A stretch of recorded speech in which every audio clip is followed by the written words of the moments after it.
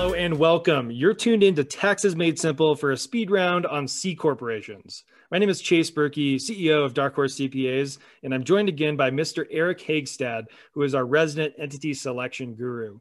This episode will round out our speed round series on entity selection. And yes, there are other types of entities out there, but LLCs, S Corps, and C Corps are by far the most popular entity types. The others are largely variations of partnerships or other entities with pass-through taxation, which we covered on the LLC podcast. So moving on, Eric, thank you again for carving out time for this discussion. Absolutely. Thanks for having me back. I'm excited to discuss the world of C Corps. So a lot of people wonder why they would want to pick a C corporation as their entity of choice when they know about the whole double taxation thing. So can you tell us a little bit about what that means? Sure thing. Double taxation means that the corporation has to pay tax on its profits. And when those profits are distributed to shareholders, usually in the form of a dividend, the shareholder then has to pay the tax for those dividends on their personal tax return. So those profits are taxed twice, once at the entity level and once at the shareholder level.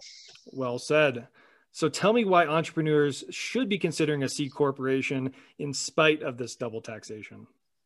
So there are a couple of reasons. One is that C corporations can qualify to have their shares treated as qualified small business stock. When shares are treated this way, capital gains can be entirely tax-free. You gotta love that.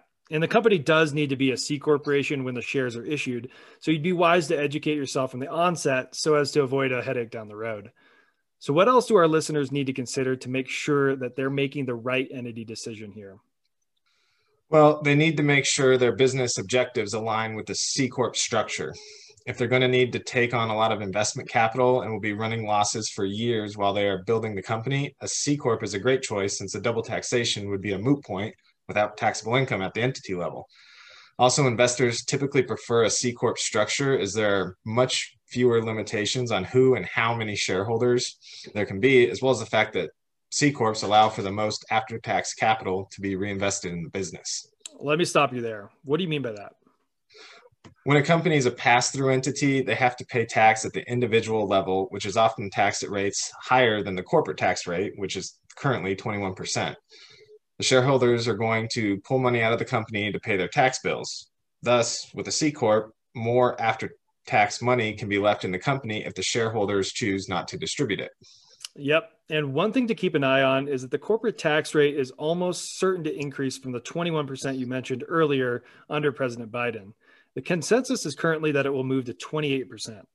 But one other thing I'd like to point out is that C corporations dramatically simplify investors' tax situation since they don't receive a K-1.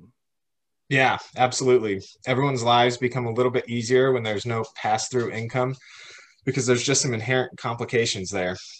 Also, investors prefer corporations due to the well-established legal framework that governs them as compared to LLCs. So are there situations where the double tax structure of a C Corp can actually be beneficial in terms of the total tax paid? Yeah, this would mostly be if the company is able to get the right balance of tax rate and tax year arbitrage. What I mean by that, for example, when current corporate tax rates are 21% and your individual tax rate could be north of 40%, you could be in a much better position to have your income taxed at 21% and distribute the income in the form of dividends in later years, where you could take it out as rates as low as 0%. Even in a situation where the total tax between the 21% and the tax on the dividend are the same as your current personal tax rate, you still achieve significant tax deferral. So there's a lot of moving parts there, not the least of which is a fluid regulatory landscape. But it should be known that double tax does not always mean more tax. So what about this whole idea of a fiscal year? Yeah, a fiscal year is basically a tax year that doesn't line up with a calendar year ending on December 31st. The idea being that the owner has some leeway in when they pay their salary to make sure it achieves the best balance of income tax on the personal and corporate level. For example, if the corp had a fiscal year end of March 31st, they could backload salary into January through March so that the corp could take the deduction that year and the owner wouldn't have to recognize the income until the following year. Okay, so we've been talking up the positives of C Corps here, but what are some of the drawbacks? There's obviously the double taxation that we mentioned, which can hurt you when you're trying to distribute profits to shareholders when earned, especially if the corporate tax rate jumps. Also, Biden has been talking about having dividends taxed as ordinary income for those at certain income levels, which would make double taxation hurt a lot more. There's also the corporate formalities that you need to be aware of and handle that you don't with an LLC. Phew, we made it. Eric, very informative as always. To our listeners, if you have questions on entity formation, or if you just need a new CPA and you like what you're hearing from Eric, you can email him at eric@darkhorse.cpa. And once again, that's Eric with a K at darkhorse.cpa. So as always, we'd like to thank you for tuning into TMS, or if you're not into the whole brevity thing, Taxes Made Simple, because there's TMI and then there's TMS.